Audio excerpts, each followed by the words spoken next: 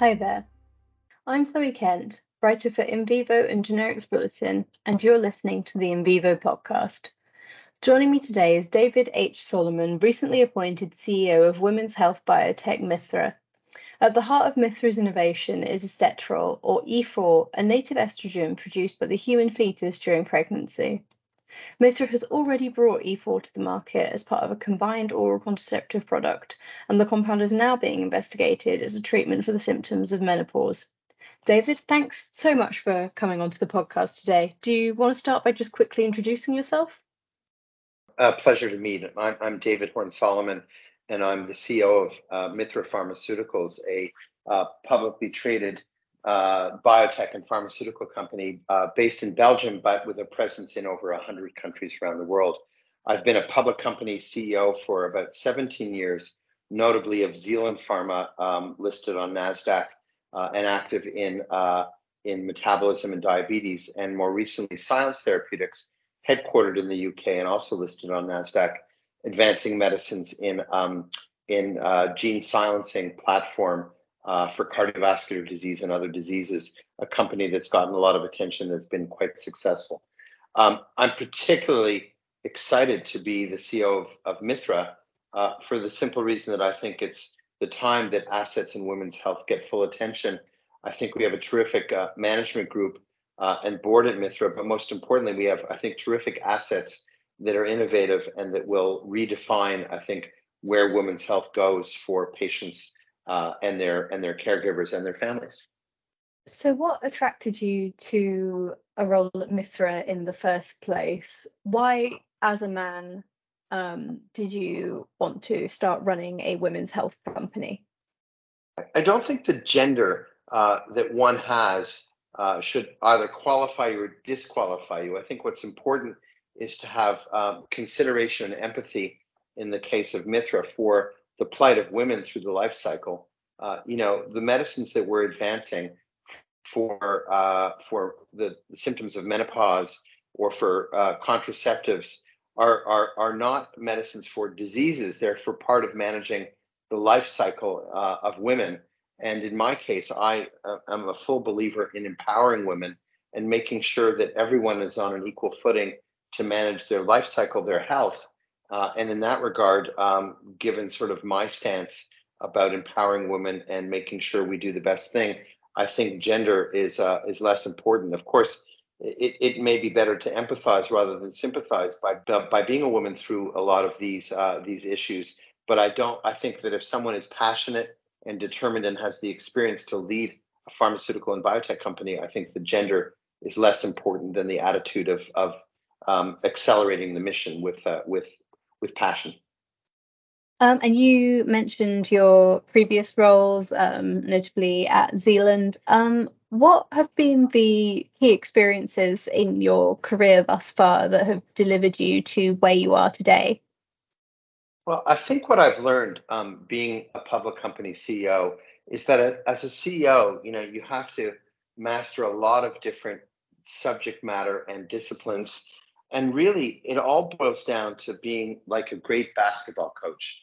The job of the CEO is really to choose a great team, empower them with, great uniforms, great practice facilities, lots of money, and importantly, the right culture, and have them all work together. They score the baskets, not me. I can't score any baskets. And so my job is to sort of make sure that, all of them as team members work extremely well, fit for purpose so that we can essentially do the mission, the task of the company. And in terms of Mithra, I think we have a really fine management team. We'll be adding new members and really everyone understands the mission and everyone is passionate. We have a great group of even women in their 30s, early 40s that have all the education and skills and now are at the right place in their career to really, make an impact for Mithra and for women. And so I'm particularly excited to lead as CEO. How have you felt the role of a pharmaceutical CEO has changed throughout your career? Well, it's changed a lot, I would say. When I started out, albeit not so long ago, there weren't many people with my sort of background in medical science, and people more had a background from, from sales, from marketing, from inside pharma companies, where they went from pharma companies to be the CEO of biotech companies. And now in this next generation, you're seeing many more physicians, scientists, people that have really understand a lot of the details of healthcare, but also have backgrounds with an MBA or have backgrounds leading companies at different levels. And so they bring a whole set of skills that are refreshingly important and new to leading publicly traded biotech companies. And so you see more and more people with my set of background doing that than sort of the old school pharma sales marketing professionals that have risen up with success that move over to the biotech space. For you, what would you say are the traits of an exemplary leader? You need to listen well. You need to really understand who the customers are, what the markets need. You need to really listen to the feedback from your team members. And then with all that information, you need to make a real synthesis of what is the strategy of the company and do it with clarity, with precision, with discipline, and with a lot of passion. And then make sure the team can deliver operationally with operational excellence. It's the job of the CEO to really be not only the chief strategist for a company, but to oversee with the operational discipline to make sure that things happen. They get done. They get done on time. They get done on budget. And that's when things start to happen. The markets really appreciate timeliness and delivery on budget and consistency. They want companies each quarter in, quarter out, to say what they're going to do and then deliver on it each quarter. And then there's a level of trust. And with that trust, if they believe in the strategy, investors come and appreciate a company and what they're doing. And at the finest companies like Regeneron, Amgen, Genentech, you've seen that for several generations of leaders now that have done that with consistency. And that's why those companies are at the forefront of very, very fine biotech companies that in many cases have grown to pharma companies. And how have you brought that attitude with you to Mithra? Well, it starts with the personal attributes. I mean, I try, like a captain of a ship, to be the first one in the headquarters each day and the last one out. And I try to lead by example in terms of the passion, the operational excellence, and the determination I have to the mission. In our case, bringing great medicines to women, their families, their caregivers. Talk to me now about Mithra's key asset, E4, or to give its full chemical name, estetrol. What makes it different to other estrogenic medicines on the market right now, such as ethinyl estradiol, which is used in most combination contraceptive pills? Right. So, estrogens have been in the market a long time, really decades and decades for all kinds of indications. And you've touched on some of them in terms of the use in combination contraceptive pills or medicines. And, along the biosynthetic pathway, you start with E1 called estrone.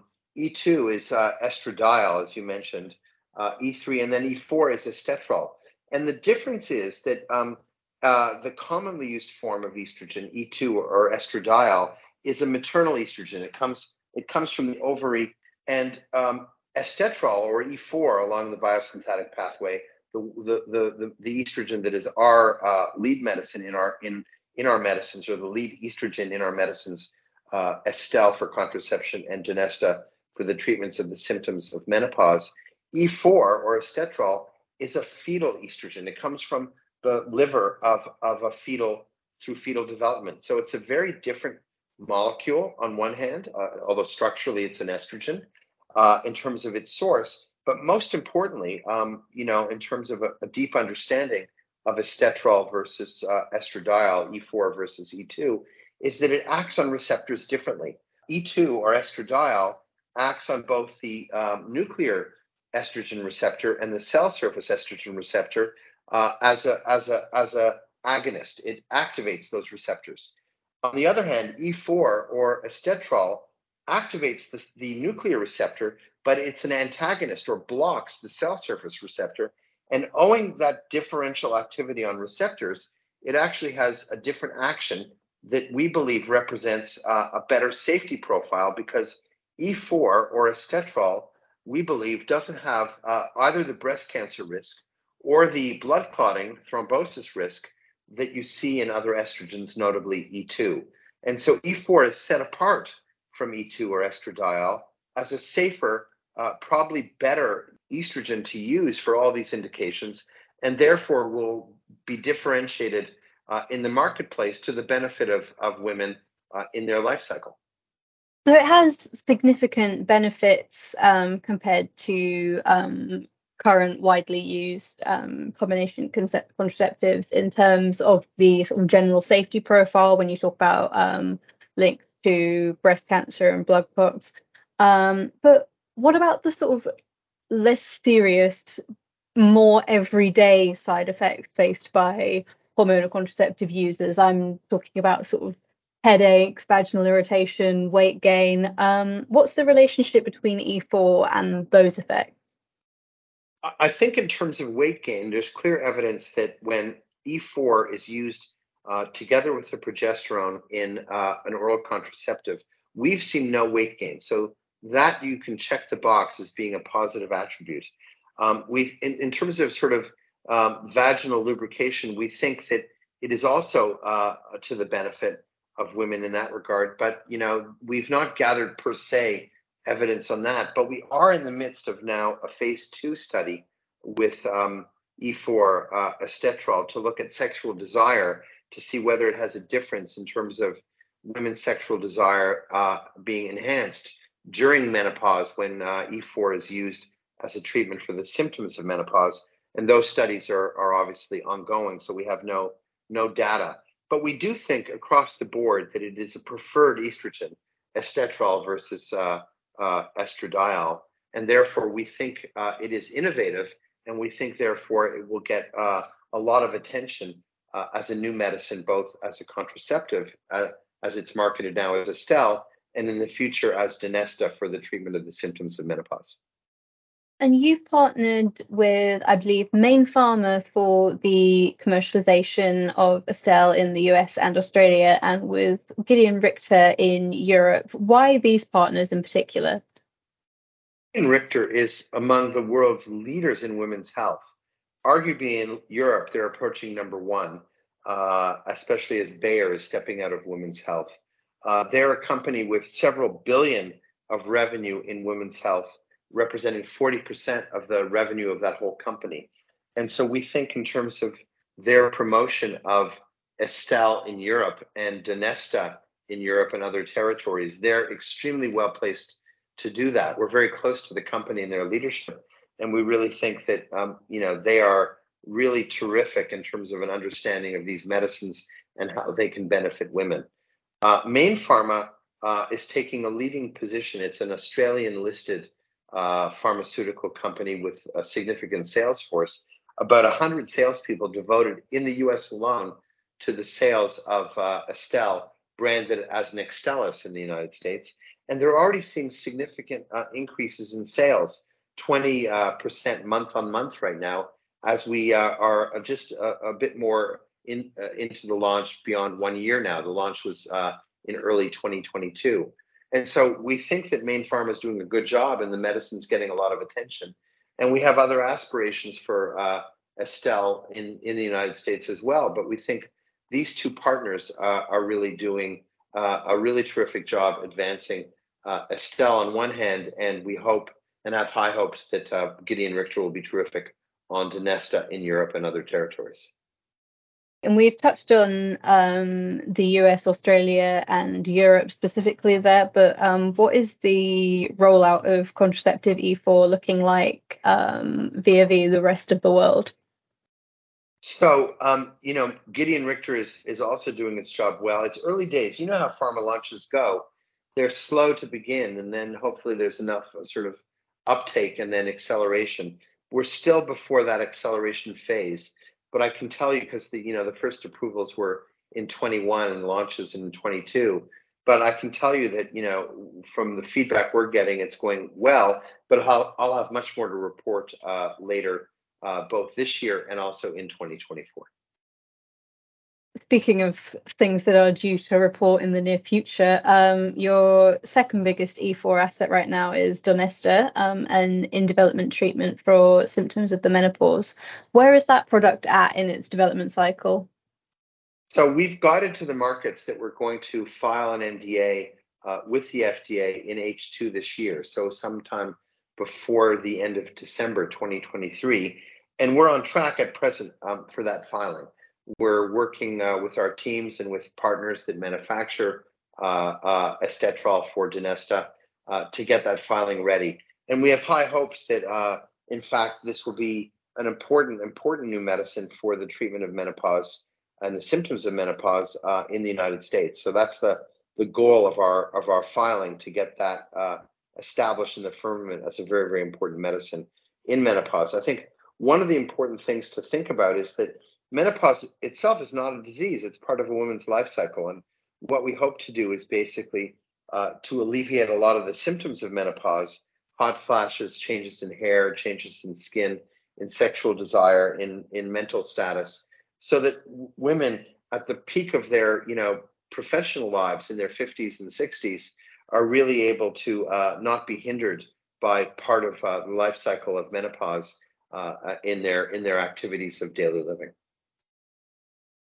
And you mentioned that you're planning to get things into action with the FDA very soon in the US. What do you imagine the commercialization pathway is going to look like for Donesta?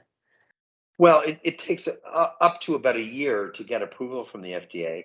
And meanwhile, in the background, while the approval process is underway, we'll be ramping up, obviously, production of Donesta with our manufacturing partners, and ultimately, making sure that we have all the distribution channels filled, both in Europe, and we're in discussions now for a new partnership for Donesta in the US. That'll be important because obviously a large single market with over 175 million women. Therefore, we think the medicine could be very important and impactful in the United States. So, there's lots to prepare for, but ultimately it will be up to a pharma partner to sell and market the medicine in the US, and for Gideon Richter to do so in Europe and many other territories around the world. I understand E4 has potential applications outside of women's health in both wound healing and neuroprotection. Can you talk to me a bit more about that?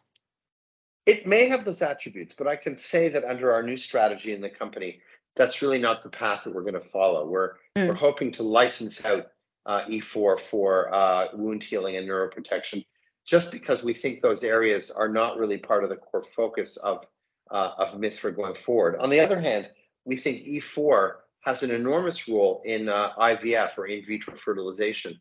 You know that next year, 2024, in the US, 2% of live births will be through IVF methodologies. So that's a significant number, with a huge amount of healthcare dollars spent on IVF therapy. And so we think there's a role for E4, estetrol, because E4 can actually thicken the endometrium, the lining of the uterus. And one of the remaining big problems, it's not gathering eggs, it's not fertilizing eggs, but it's assuring that fertilized eggs can implant in the uterus of carrier women, so that they can bring the pregnancy to term and a healthy newborn. And so we think that the treatment of women with estetrol may thicken the endometrium, the lining of the uterus, so that when the fertilized egg is implanted, it has the best chance of success for that woman, for that new family. And so we're thinking about that as a new indication, among several others. And so that's the topic ultimately of our R&D teams and discussions with regulators, but we'll be rolling that out more formally in the coming months. Okay, so you're, in terms of using the product and the IVF space, you're at a fairly early stage with that at the moment. Yeah, we'd have to do a phase 2 study first to establish efficacy beyond the kind of studies we've already done to establish safety. And so, that's an activity that will take some time, but we think it's very fruitful, because there needs to be a lot of new and important innovative support for implantation of fertilized eggs in women. And we think that's an area where our medicine may benefit families in terms of IVF treatments. We've so far just spoken about what you're doing with E4 at the moment, but you have plenty of other products in your portfolio which don't use this compound, including a vaginal ring. Could you give me a little update on how the rest of your portfolio is doing at the moment? Yeah, so we also wholly own a company inside the Mithra group called Novalon. And inside Novalon, there are several assets that we think are extremely innovative. One is called MyRing, and this is a vaginal ring that contains an estrogen and a progesterone that can release it through vaginal delivery in such a way to be a terrific contraceptive for the full month that the vaginal ring is present. And we think in a lot of territories where compliance is an issue or where the supply of oral medicines is challenged, that this is a safe and well-tolerated approach to contraceptives that may appeal to a lot of women and families. It's unlike IUDs that are put by health professionals in the uterus and that have risk of bleeding or other consequences. A vaginal ring can be placed by a woman and managed by her well, and not have to take daily pills to manage contraceptive choice. And we think this is a benefit to women, their partners, and family planning in a significant way. Our facility in Belgium can make up to 5.5 million vaginal rings like this called MyRing a year, and it's now being sold and marketed by Dr. Reddy's globally. And we think, therefore, there's a significant opportunity, not only commercially for the company, but in terms of managing the reproductive life choices of women and families. Okay, and your non-E4 therapeutics also include Zoraline and Tibelia. They are both part of the Novalon family. And so Zoraline is a medicine that's in an implant. Zoraline is a generic version of Zoladex, which is an anti-testosterone. And this is for the treatment of prostate cancer. As you know, prostate cancer in men is often driven by testosterone levels. And if you can block testosterone in men, you can often retard the growth of those tumors in the prostate gland.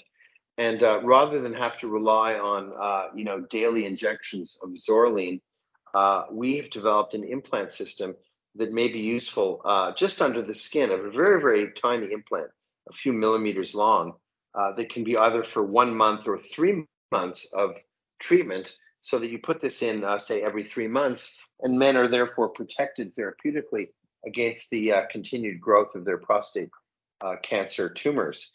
And so we're developing this. It's still early stages, but we think it's extremely valuable, not only for these men, but as a way of delivering a consistent amount of Zoraline over the period of time, as opposed to other means of delivering the medicine.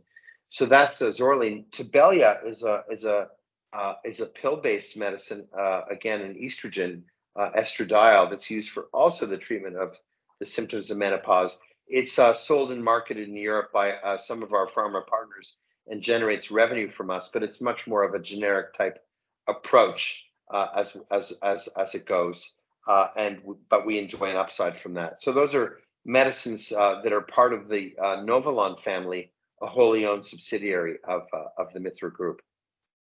Is there any potential future in which E4 is used in a contraceptive ring like MyRing? We think not. It's simply because of the properties of its distribution. We think it's a better oral medicine than a medicine that crosses the endothelial cells, like in the lining of the vagina or other parts of our bodies. And so we're not anticipating using E4 in a contraceptive ring, but it's possible that other pharma partners will appreciate the vaginal ring delivery and can put other medicines in that delivery modality that might be useful for women, especially in terms of compliance and assuring a very steady state level of a medicine over time. We don't have any active development in that regard, but we think we're well placed as a pharmaceutical company to begin those developments. But I can say that the future developments of medicine in Mithra are really taking a different direction. we're really starting to focus on innovative new medicines for women's health that are completely separate from estetrol. And if you like, I can touch on those as well. I'd love to hear more about that. Yeah. Yeah, so when we think about medicines in women's health, many of the medicines are more generic like medicines, and there's been very few new innovations in women's health. And we think that, Mithra, with 70 people in our R&D organization, and under the leadership of Graham Dixon, who was earlier the chief science officer at Galapagos, a very successful publicly traded biotech company, we're well positioned to do that. And we start to think about asking the questions in somewhat a different way. It's not, is there a single medicine that can help alleviate the symptoms of menopause, but rather, why does an ovary start to decline? How do we protect women so that ovaries keep functioning, not for reproductive reasons, but more for the integrity of mental health, of hair, of skin, of preventing hot flashes, of maintaining sexual desire through our 70s and even beyond. And the reason we think these thoughts about developing these kinds of medicines is actually looking at, the animal world. Among mammalian species, humans are kind of unique. If you look at mammalian species like elephants, elephants live to say 70 years, and the boys and girls keep reproducing to 65. Chimpanzees live to about 45 years, and the boys and the girls both keep reproducing to 35 or 40.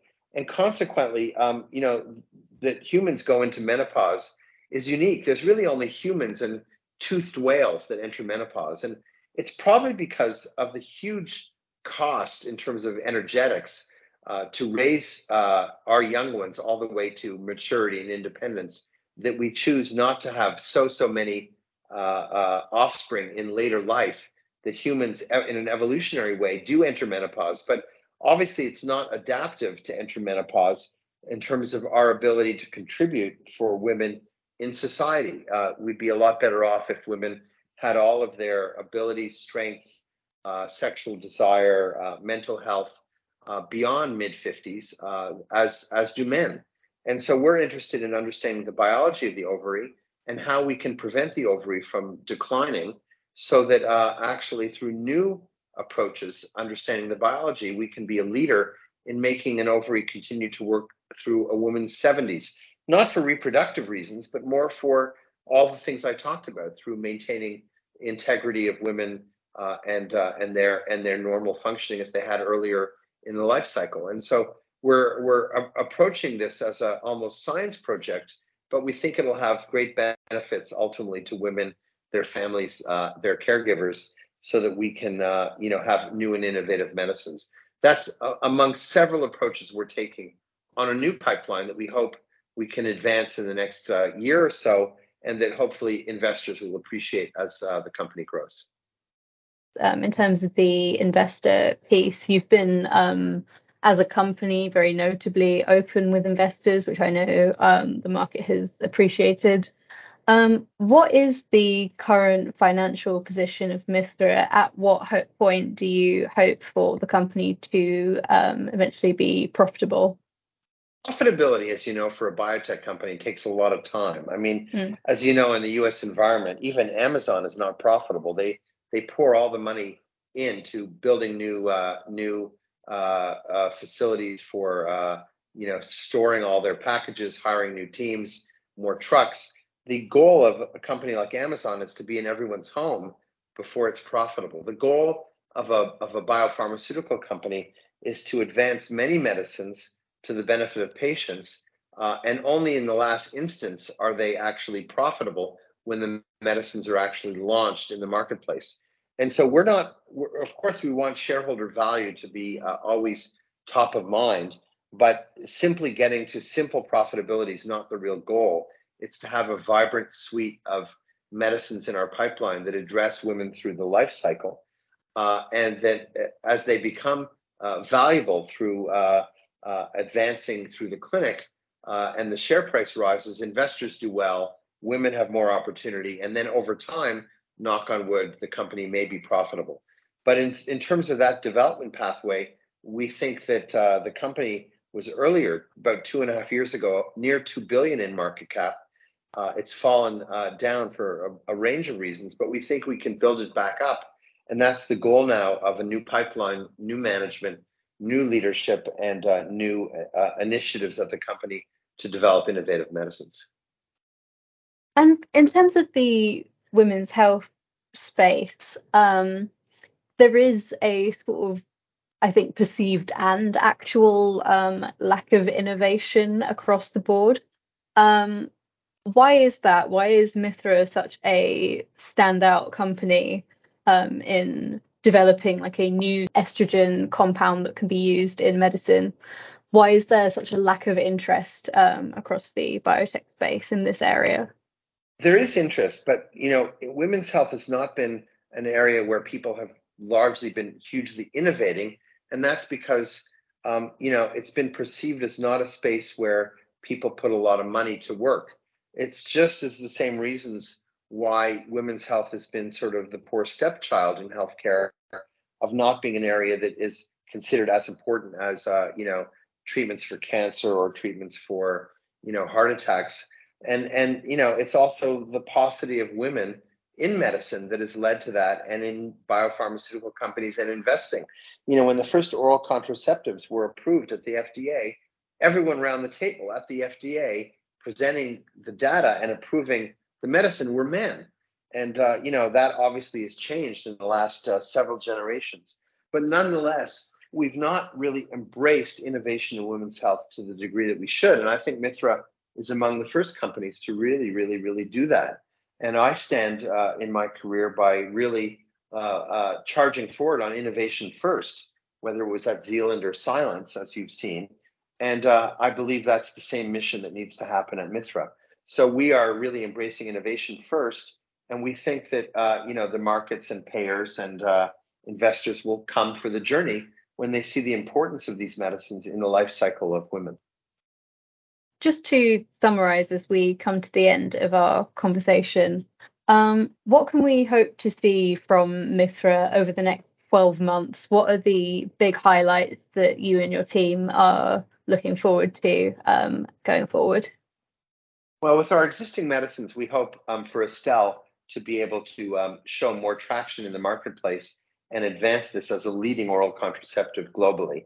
So that's goal number one. We hope with Donesta to advance the medicine to a filing and hopefully more partnerships, including in the US. In terms of innovation, we hope to start to let the markets know and the public know that we are innovating through new things in our pipeline, new medicines in our pipeline, and ultimately, hopefully, new and impactful partnerships. We can't do this alone. This is a journey that we do with pharma. They're most excellent at selling and marketing medicines.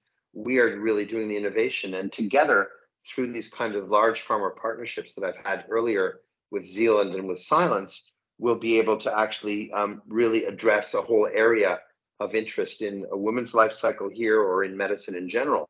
And so I think in the next 12 months, you'll see sort of more partnership ideas or opportunities being advanced as we advance our medicines, as we advance our innovative pipeline, and as ultimately we bring more attention to women's health and bring on new investors to the story. So I think it's a key year for the company, but it's a key year also for putting the focus on women's health at the fore. Women deserve that through their life cycle, not so much as a disease, but through managing their well-being and taking their well-being as seriously as we take the well-being of men.